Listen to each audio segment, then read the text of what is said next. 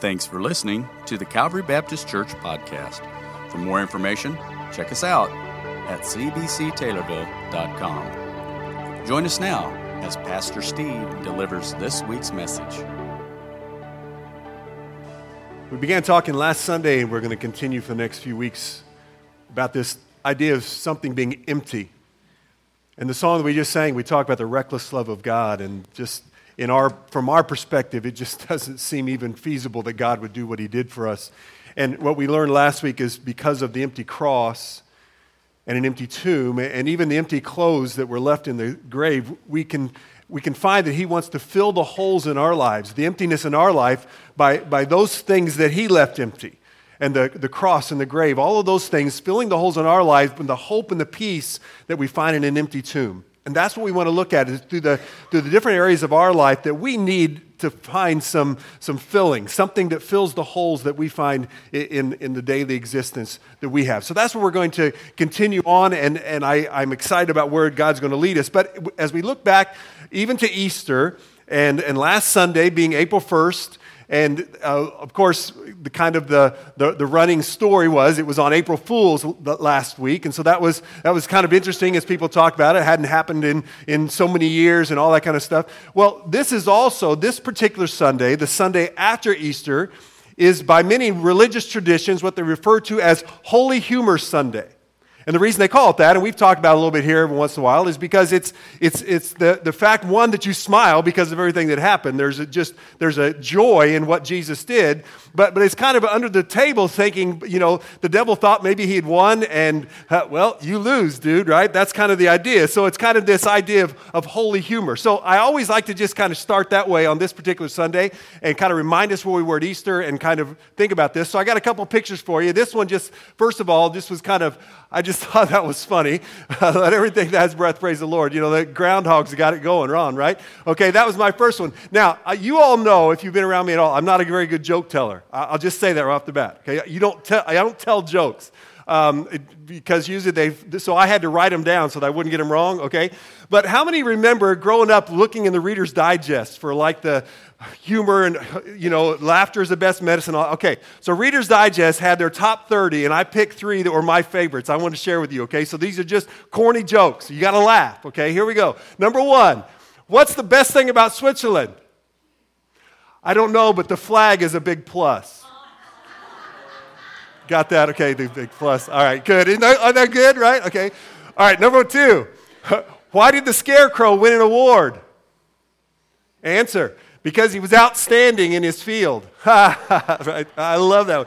This is my favorite. I actually laughed out loud when I read this. Why did the chicken go to the seance? To get to the other side. Right. Okay. All right. Okay, everybody laugh. Okay, thank you. All right, now turn to the person next to you with a big smile on your face and say, hey, Jesus is alive. Just tell them that. Look at the person next to you. Right? If there's anything on earth that should make us smile, it's that very truth. Jesus is alive. And we have that to rejoice about even today. Whatever Sunday it is, whatever day of the world it is, there is a reason to rejoice, and that's because Jesus is alive. So that takes us to our verse for this particular series. 1 Peter chapter number 1. This becomes our theme of what we're talking about. Because of the empty tomb, that just changes everything. Praise be to the God and Father of our Lord Jesus Christ.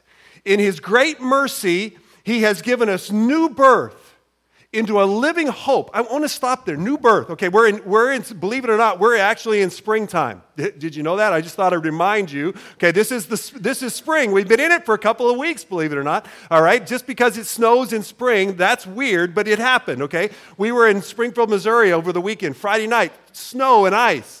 It's spring, hello. But anyway, beside the point, spring, the one thing about it, and Easter is usually right in the middle of that, is that thought of new life and buds and green grass. And so this whole idea, there's something about new life that grabs our attention.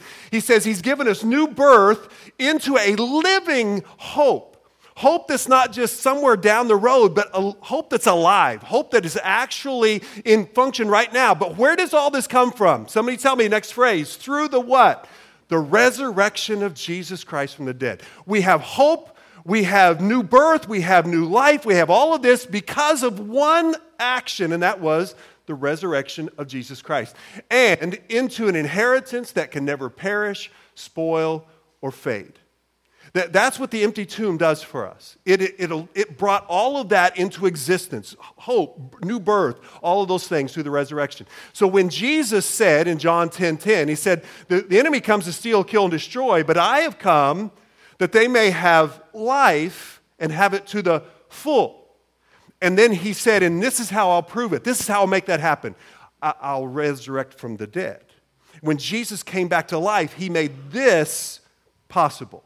That we could not only have life, but have it to the full. So that's what we're talking about. The fact that in our lives there are holes, there are things that we find empty, and the empty tomb actually makes it possible for us to find meaning, find the purpose, find whatever is missing in our life. It starts at the empty tomb. That's where we find that. So today, with that in mind, our first thought is the idea of an empty life.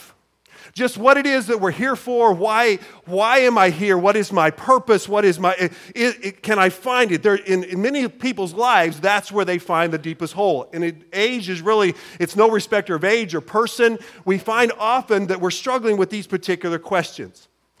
History tells us of a man who literally took a journey about this particular issue. With all of his heart, he wanted to find fill the empty holes in his life. So he had the resources to do it, and he tried everything he could. History tells us he had literally just through parties. He started right there, just entertainment. He did whatever he could, and he had the money to do this, right? So he invited all his friends in, had the best steaks, the best beverages that you could find, and he had brought that all in and found out didn't really fill the emptiness. I mean, it was a lot of fun. Emptiness is still there. He also, the history tells us, he tried sexual exploits. And we're not just talking being married and being married multiple times. He almost literally had a different woman every night of the week. That was what he tried. And he tried all of that. Came up, that didn't fulfill the empty hole in his life. There's still something. So he said, okay, if a playboy lifestyle is not going to work, just having fun is not going to work. He then literally poured himself into his work. He began to do everything to try to be more successful. He literally then took that, and not only just for himself, but he actually started helping people. He became a humanitarian. He built gardens. He built communities. He would have been, would have been Times Man of the Year if they had it in his history time. He was that kind of a guy. The things that he did, and the accomplishments, and the exploits, and all of that, and it still comes down, and it didn't work. History tells us the man's name was Solomon. He was the third king of Israel, lived about 3,000 some years ago. And here's how he wraps up his endeavors. Ecclesiastes chapter 2 and verse 17. This is what Solomon said. So I hated life, because the work that is done under the sun was grievous to me. All of it is meaningless, a chasing after the wind. That's after he tried all that stuff. And he said, I hate life. The work is grievous. I mean, that's pretty solemn, right? Welcome to Calvary. I hope you're encouraged, right? That's a really tough verse when you think about what he just said in these words. And that's after trying all this stuff that he literally did try.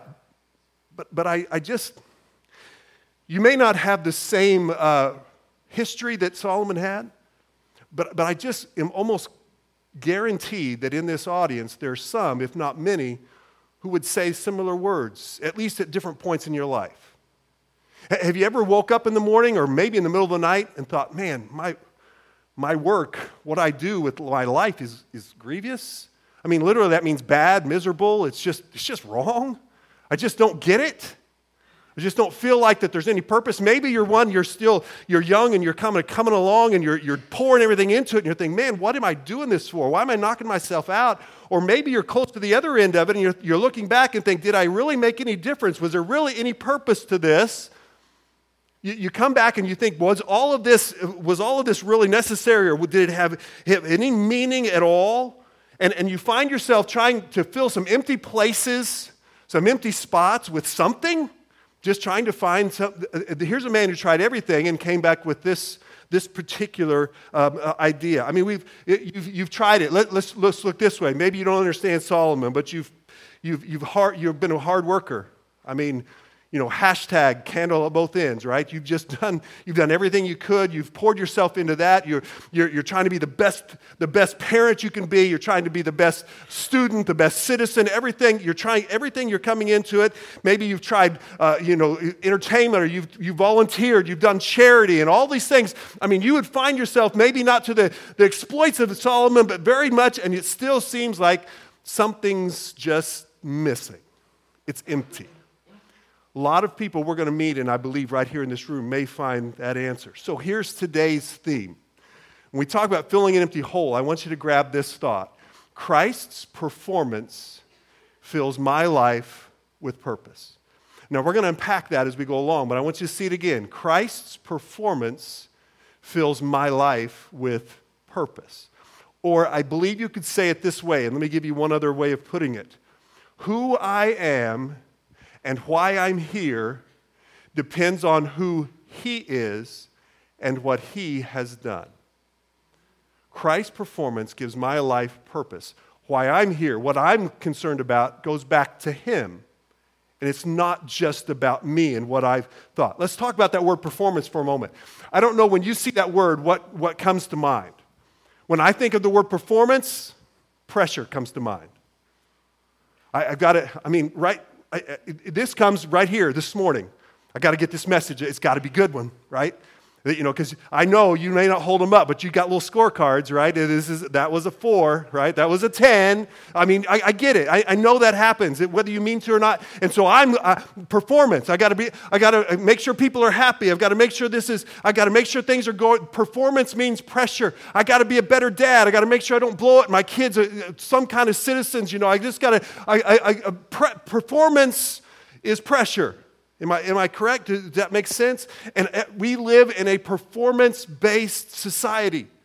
We live in the fact of how we perform and what does it look like. So many of these pressures, they're self-inflicted, but it's about how am I performing? How am I doing? Am I doing it well enough? And I've got to try a little bit harder to perform well, to do. And in that pressure, you find emptiness. Ultimately, when the pressure's gone and everything's done and you put all it into it, it's still all of that work and it still didn't seem to fill what you're trying to do. I think many of us can find ourselves there. So let's see if we can learn what these scriptures mean to us. Philippians chapter 3 is where we're going to be today. If you want to find it in your scriptures or your electronic devices, Philippians chapter 3. And I want to show you how the book of Philippians, written by a guy named Paul, tells us, I think, some answers to this performance-based culture that we live in. Paul, let me give you a little setting in case you're unfamiliar. Paul, the author of this particular book, was not always a Christian. In fact, he was one who was actually against them at the beginning. But when he later becomes a Christian, he finds himself not only being persecuted for being a Christian, but then he became a preacher and becomes persecuted for that. And so when he's writing the book of Philippians, this is what's called one of the prison epistles. He's actually imprisoned, or at least in some kind of incarceration, for his beliefs and for his preaching. So what we find in the book of Philippians, in the middle of all this, here's a man, and he's full, and it's not full of anger, it's not full of revenge, it's not full of regret. He's literally, what we find in Philippians, he's full of joy. Now that sounds crazy if you think about it. Here's a guy that's given everything in so many ways, finds himself in prison, and yet joy is a part of his life. And to find out how he got to that part of joy, I want us to take a look at, I believe, what Paul learned, that it's Christ's performance that gives my life purpose. And I think Paul's going to show us that. Philippians chapter 3, and I just want to read through these verses and give you an idea of what he says. He says, "Further, my brothers and sisters, rejoice in the Lord." There it is. You're going to find that exact words again in chapter 4. He actually says it this way: "Rejoice in the Lord always." And again I say, rejoice. Here's a guy sitting in some kind of incarceration talking about rejoicing. That's his spirit. He says, "It's no trouble for me to write the same things to you again, and it's a safeguard for you." Now notice what he says: "Watch out for those dogs, those evildoers, those mutilators of the flesh." We'll talk about those in a minute. Verse 3, "For it is we who are the circumcision," and I want you to see this verse, we're going to come back to it, "who serve God by His Spirit, who boast in Christ Jesus, and who put no confidence in the flesh." Verse 4, though I myself have reasons for such confidence, he says, if anyone else thinks they have reasons to put confidence in the flesh, I have more. Now listen to this. Circumcised the 8th day of the people of Israel, the tribe of Benjamin, a Hebrew of Hebrews, in regard to the law, a Pharisee, as for zeal, persecuting the church, as for righteousness based on the law, faultless. Now let me stop right there. Some of you are saying, what in the world is he talking about? There's some concepts here that he's using that are just not what we talk about today, but they are still completely relevant to where we live every day of our lives. He's talking about the fact that there are people that are basing their lives on performance, and in fact, these people on their performance, they believe that the performance is so important that they want to make sure everyone else is performing. Those are the people he refers to as the dogs, the mutilators of the flesh. It's those that are going after others to make sure they're performing up to what they say they need to perform to, right? So it's not just performers, but it's making sure everybody else performs up to this same level. But here's what he's saying. He says, listen, I know what it is to play that game. I did it. And to prove it, he goes into this kind of litany of things that he did. Verse number 4, he says, if anyone else thinks they have reasons to put confidence in the flesh, he says, I have more. If these people think they're performers, let me just tell you a thing or two, okay? I know how this game looks. And then he goes through this list. And he starts off with, I'm of the circumcision. All that's talking about is I am a Jew above Jews. I am the one that, I wasn't a proselyte. I didn't come, out of left field. In fact, he talks about I'm the tribe of Benjamin. Now, there's a lot of things to be said. A tribe of Benjamin, for one, just to know which tribe he was from, that was huge.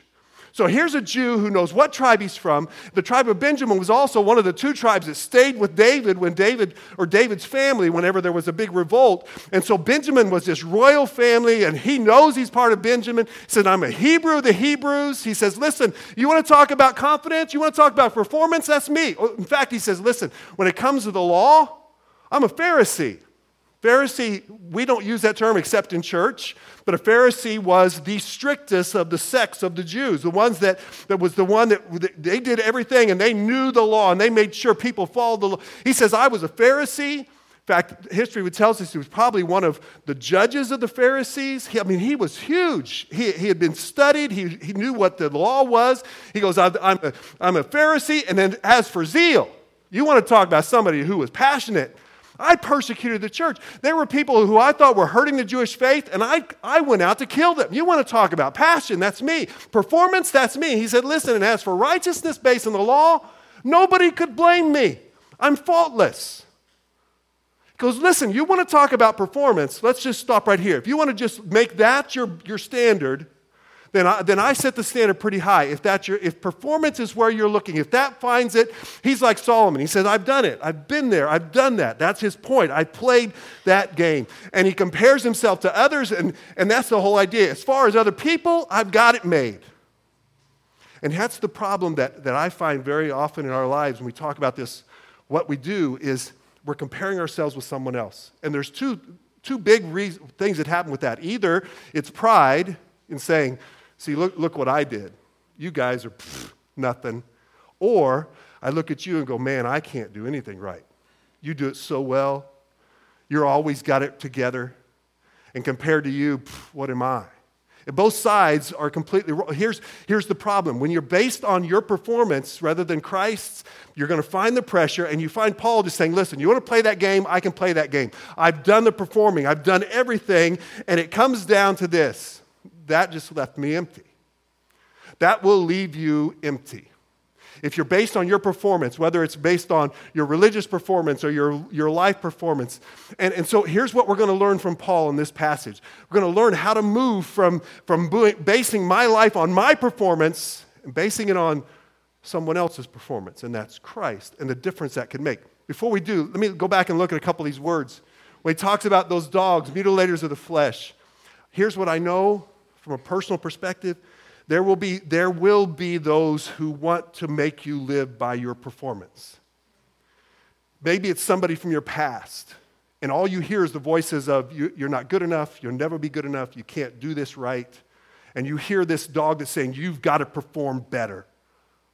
Maybe it's the culture around you. And you look on what a horrendous thing to look on a newsstand and see a magazine of some airbrushed model and saying, you need to perform, you need to look like that. You need to perform like that. I mean, our culture is telling us, you've got to be better. You've got to perform. You're not good enough. Or maybe it's just this little voice in your head. Maybe it's based on what you've heard, or maybe there's just something that says to you, I'm just not good enough. That's the dogs. That's the mutilators. That's the thing that's trying to get you to live by your performance. And I know it's there. In fact, I told my wife this, and so she's already prepared herself. But this is a tough sermon for me today. I'll just be honest. So here's what I'm going to ask you to do. I'm going to preach to me. If you want to hang around and listen, that's great. Okay? If not, there's coffee, there's other places. But I'm preaching to me today because this is real life. The fact that we want to base our life on performance and how I'm doing and I'm not good enough. And that's a tough, and what you find is if you go down that road, it's always empty. The more you get into it, you uncover another link and it's still empty. Because your performance is never going to be good enough. You're never going to be perfect enough. You're never going to make it enough. So here's what Paul is telling us. Listen, I've had it. I've got it. You want to talk performance? I've done it. And there's those others that they want to make you live up to the performance. I want to give you a different way. He said, if I'm doing this based on my flesh, I've got confidence. But I want to show you there is a better way than living according to your performance and according to what you say. So just to give us an idea of what we're talking about today, I pulled out something I thought might help us. How many are familiar with things like this, right? Your performance, your trophies, right? Got to do more. Boy, we love those, don't we? Okay, now some of you, younger generation, everybody gets one of these. I know, you just participate, you get a trophy. But back in the day, dudes, right? You had to work for these things, man. You had to work hard for a trophy like this. I mean, participation, whatever, okay? You had to work for these suckers. But here's how important this was. I had to go in the garage and dig this out of a box. Is that not true? That no matter how hard you work, this performance, somebody didn't even care anymore. It's dusty. I had to find it to be able to bring it and show it to you today. And to be honest, this isn't even mine. It's my son. So we're just supposed to be completely vulnerable, okay? I have no idea where all my trophies went, right? I had to find one of my sons, okay? But if we're living for this, at some point, I can't do this anymore. At some point, I'm not that good anymore. At some point, somebody else is going to break my record in the 400, right, Shell? Right? Somebody's going to break that. Her name's Veronica, but that's no hard feelings, okay? At some point, all our awards, if it's based on our performance, it was fun, but it's empty. Ultimately, this won't last. And Paul says there is a better way. And that's what I believe he wants to teach us. Man, I've studied this passage so many times, and it comes alive if you think about what Paul's trying to tell us. Let me read the next verses. Here's what Paul says. Where do I find this joy and contentment? Verse 7, he says, but whatever were gains to me, I now consider loss for the sake of Christ. He literally uses a financial term, gains and losses, right? He says, whatever I counted in the plus column, really, now I see that they really didn't mean anything. Listen to what he says. What is more, I consider everything a loss, and look at this, because of the surpassing worth of knowing Christ Jesus my Lord, for whose sake I have lost all things. Paul's telling us in this verse how we can switch from living by our performance to something that actually lasts and gives us something that fulfills what we're truly looking for. But it's not found in this. These things go away. It's just loss. There is something deeper. There's something greater. Here's what I want to share. Just 4 thoughts as I walk through this particular thing. To change our stress of performance into joy, to turn our frustration into satisfaction. What is Paul teaching us? Let me throw out 4 thoughts to you. Number 1 is this. My approval comes from what Christ did for me.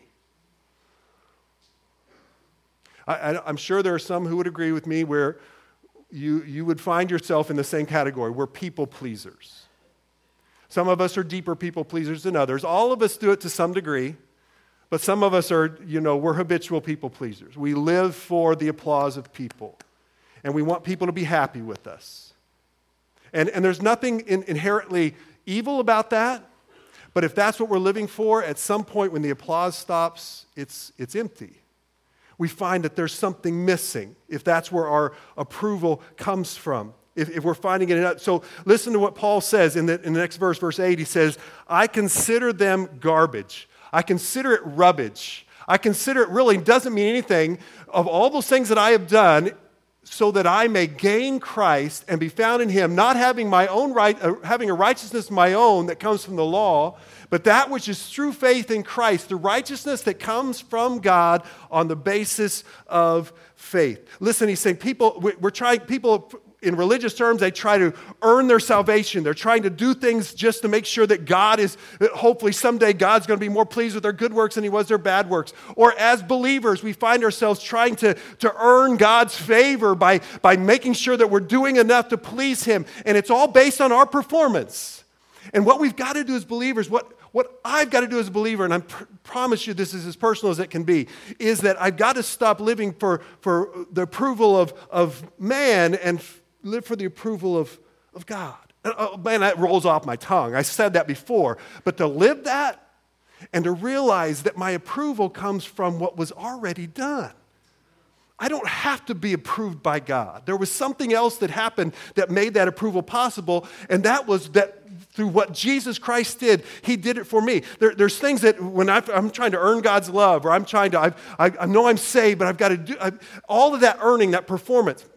My wife shared this phrase with me this week, and I love it. God's love is not based on us. God's love is placed on us. Wow, think about that. God's love is not based on who I am. God's love is placed on me. And when he saved me through what Jesus did, he placed his love on me, and that is where I find approval. That's where I should find my approval, in the fact of what he did for me. He achieved it. I receive it. He achieved all that is needed. He achieved the worth of God. He did that through his sinless life. And so I just received that when I received Christ as my Savior. It becomes a part of the approval. It's not what I do, it's what he's already done. If you keep on reading here in Philippians, verse 10, he said, I want to know Christ. Yes, to know the power of his resurrection and the participation in his sufferings. Look at this, becoming like him in his death, so somehow attaining to the resurrection from the dead. He said, listen, I look right past me and my accomplishments and what I've done, and I look to what Jesus did.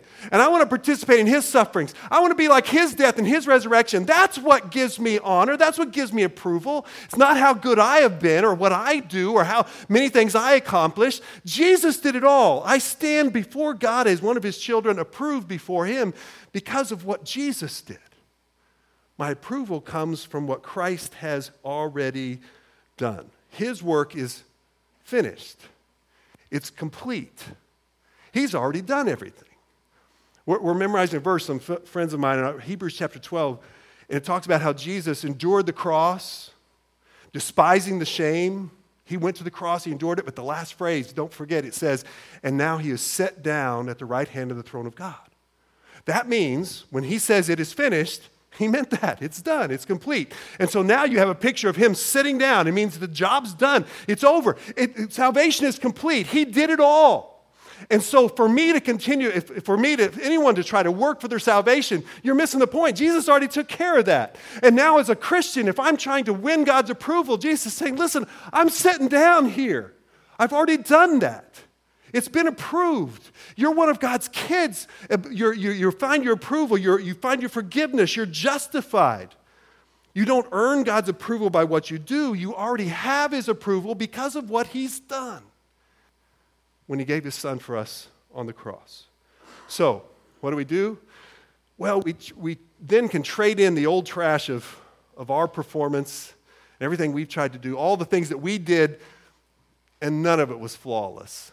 You may have been better than 10 other people in that race, but you weren't flawless. None of us are. And so think about that. What do we try to do? We're trying to be the best parents in the world. And so we keep trying. And don't stop. Keep trying. But understand, you're never going to be flawless. So you turn in those flawless efforts, and you turn in your best attempts and your best tries, and you turn it over to one who was flawless. You turn it over to the one who was sinless, the one who did it perfectly. And the reason we know that is because when 3 days after he died, what was in the tomb? It was empty. He already proved, I've done this, I've won it. I lived a sinless life, and I died, and I rose again. So put your approval, find it in what Jesus has done. This morning, I was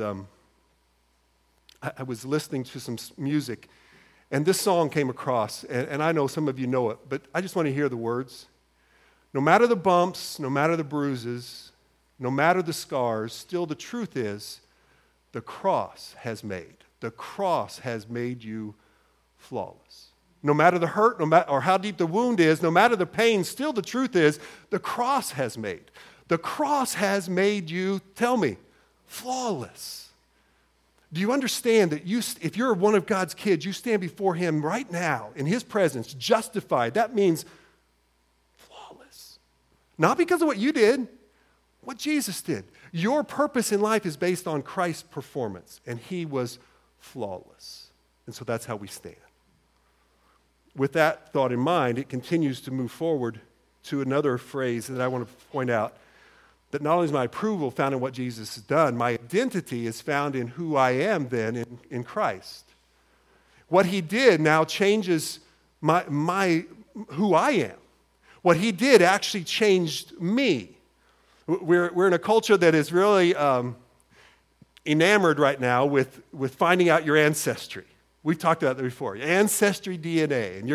And there's that one commercial that cracks me up. He said, I used to wear a kilt, and then I did ancestry. Now I wear lederhosen because I wasn't Irish, I'm German, and it's like, who gives a rip? But that's just my personal opinion. Okay, I'm not trying to preach anything here, but that's just interesting, right? That we're so big about this identity and who we are.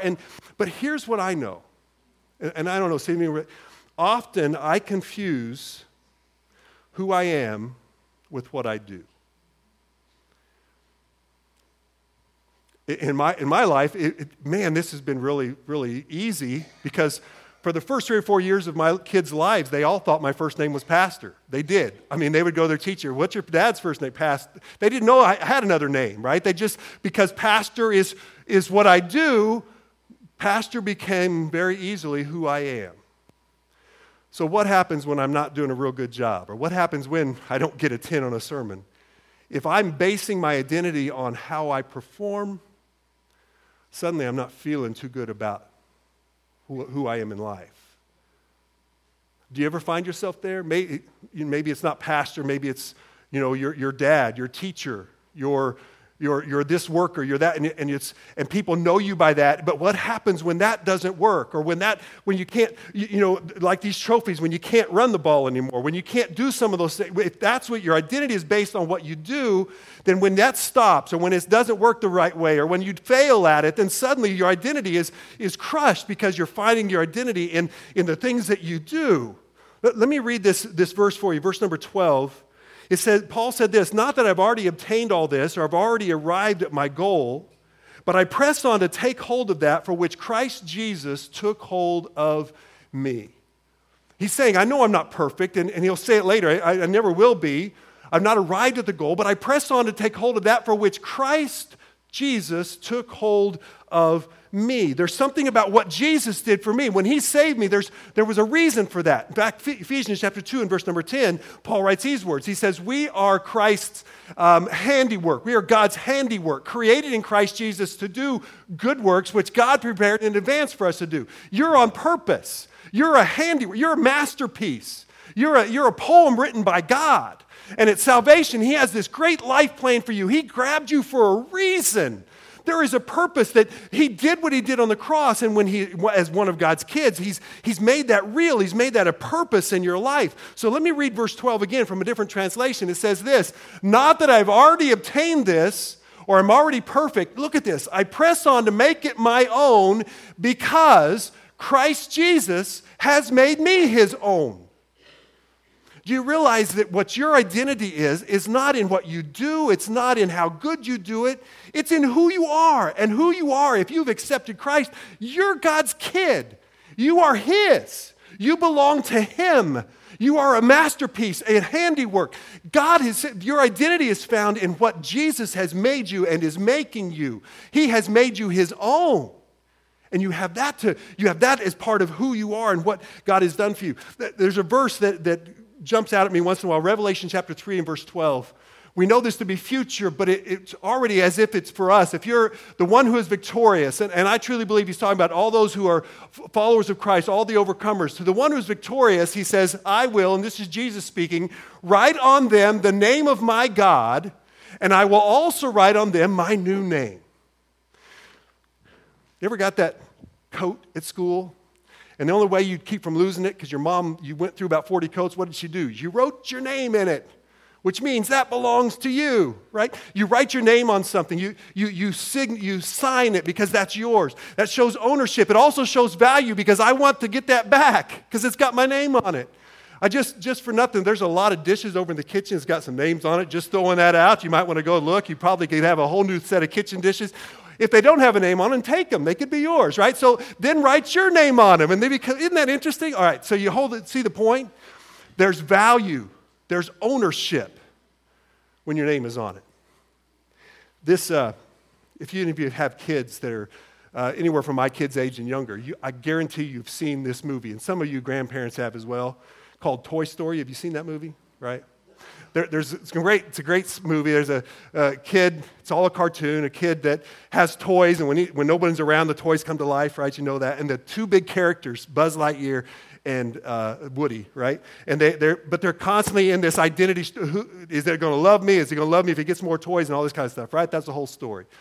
Well, just in one part of the first movie, if you've watched it, Buzz comes with this idea and he finds out who he is and he just doesn't, and he literally says, I'm nothing but a stupid toy.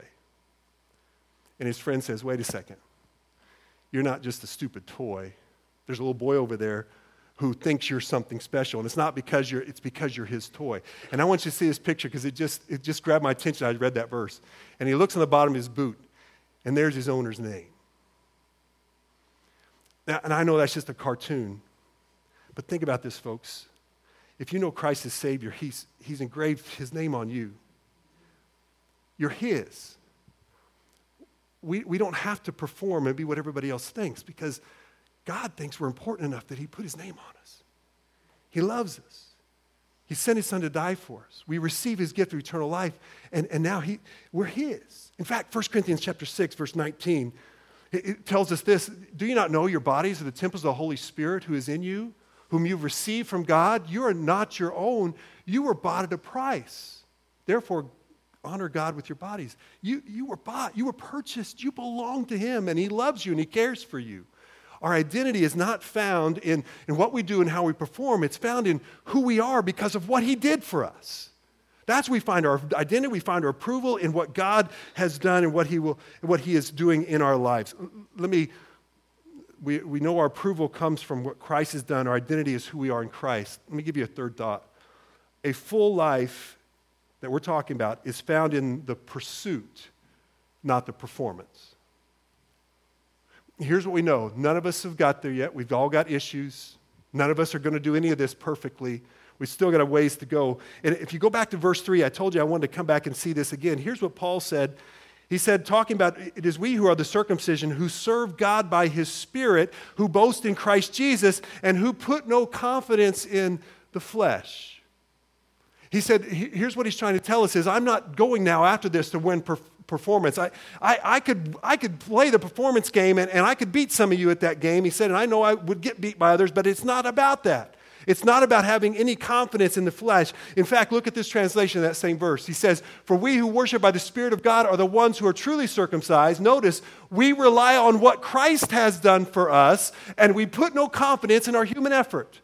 We're relying on what He did, and I'm not trusting in what I can do. It's not about my performance. It becomes down to a pursuit. So let's keep walking through this verse. What the idea of what Jesus has done for us? Down in verse 13, look what Paul says. Brothers and sisters, I do not consider myself yet to have taken hold of it. I've not got there yet. And all of us could agree with that. I've not made it yet.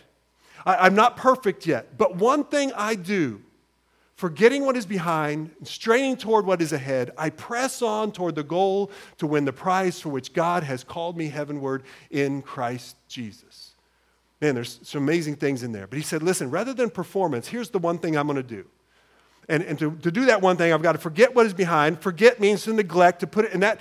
And that behind, we know he's talking about the past. Forget the past. And I know the past comes back to haunt us once in a while, but he says, as it does, put it aside. And that could mean the past from past, like, deep in your subconscious. But that could be the past of yesterday.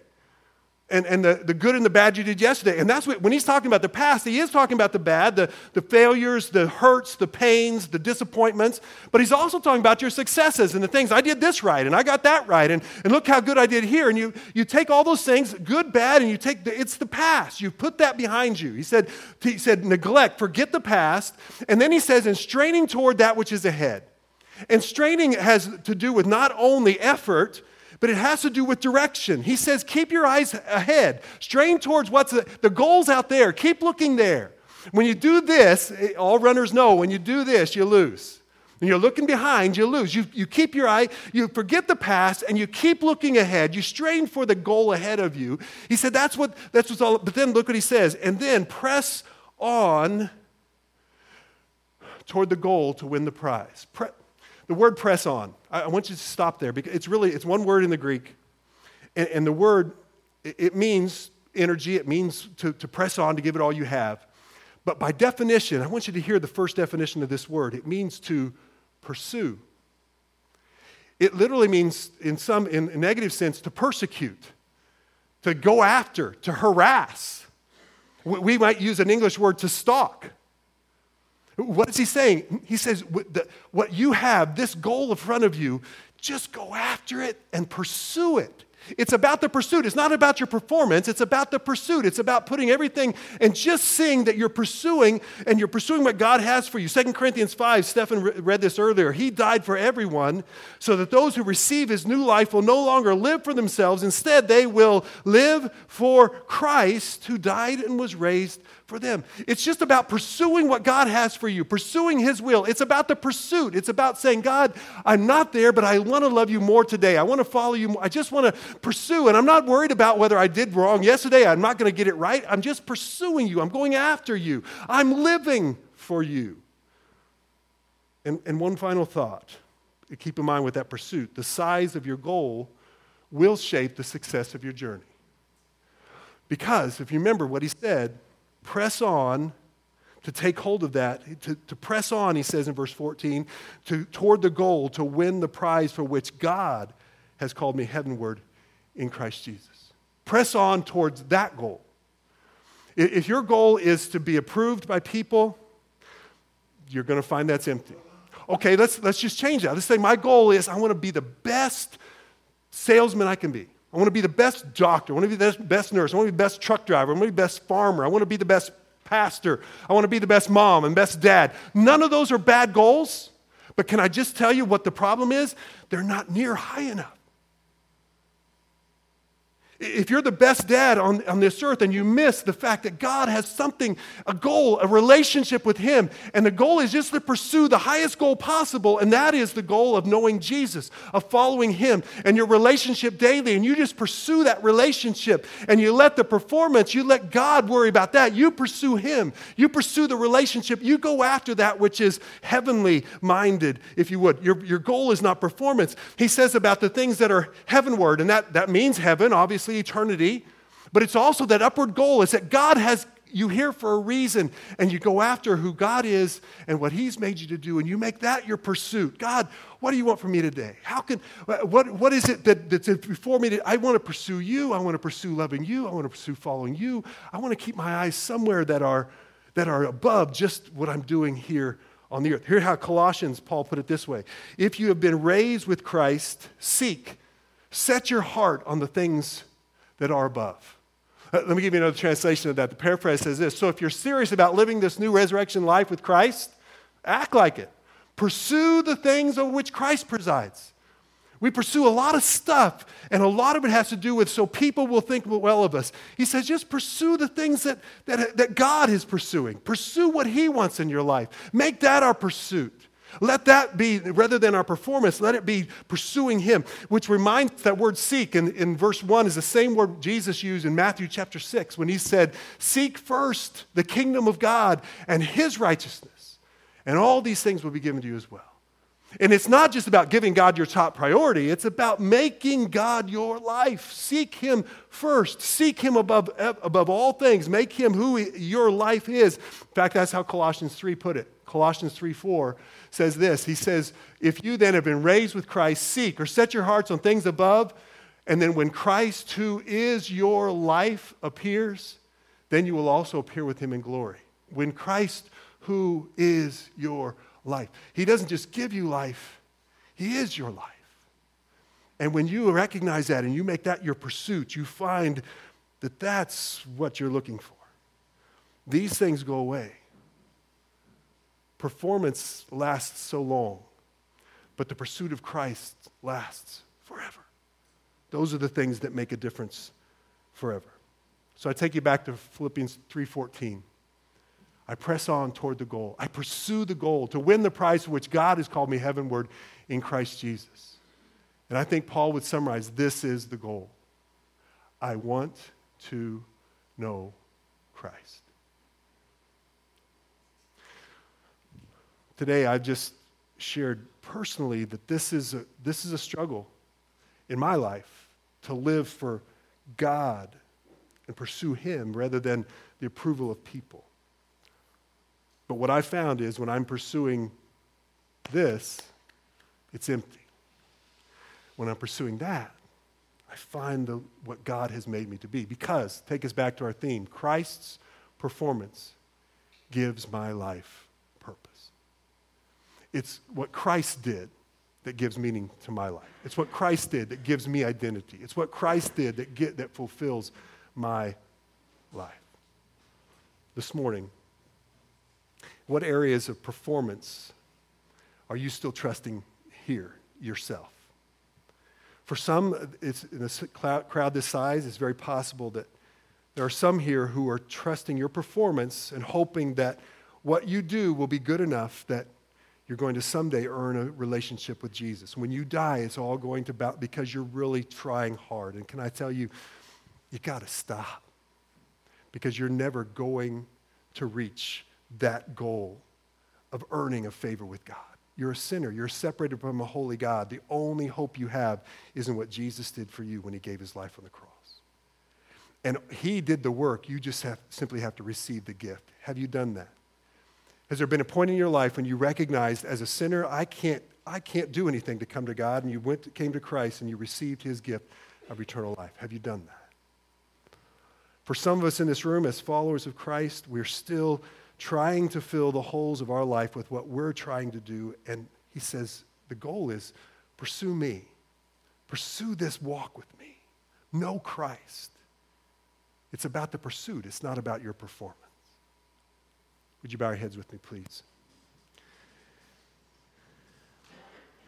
My hope today is there's some that will, this week, as followers of Christ, you're going to rest in him. You're going to rely on him. You're going to trust him. You're going to relax, and you're going to know that my performance is my performance, but if I pursue Christ, that answers everything. The risen Christ will fill the holes that I've created in my life. Father, I pray for this audience. Lord, I've prayed this week, has this been a sermon that's really tugged at my heart?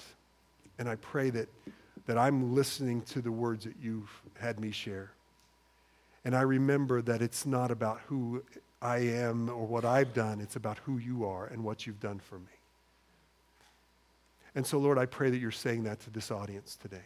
If there's one here that's without Christ, help them to realize that they need a Savior and that your arms are open wide to forgive them their sins and to save them if they'll come to you. And I pray that even now, they're calling out to you from their hearts saying, God, save me. Forgive me of my sins. I believe you died and rose on the cross on the third day for me. Please save me. I pray that even now they cry out to you. And then, Lord, I pray as Christians that we'll walk away from here resting in you, trusting in you, taking whatever steps we can to, rather than listen to those voices of performance, We just pursue you with everything that we have. God, please do a work in our life.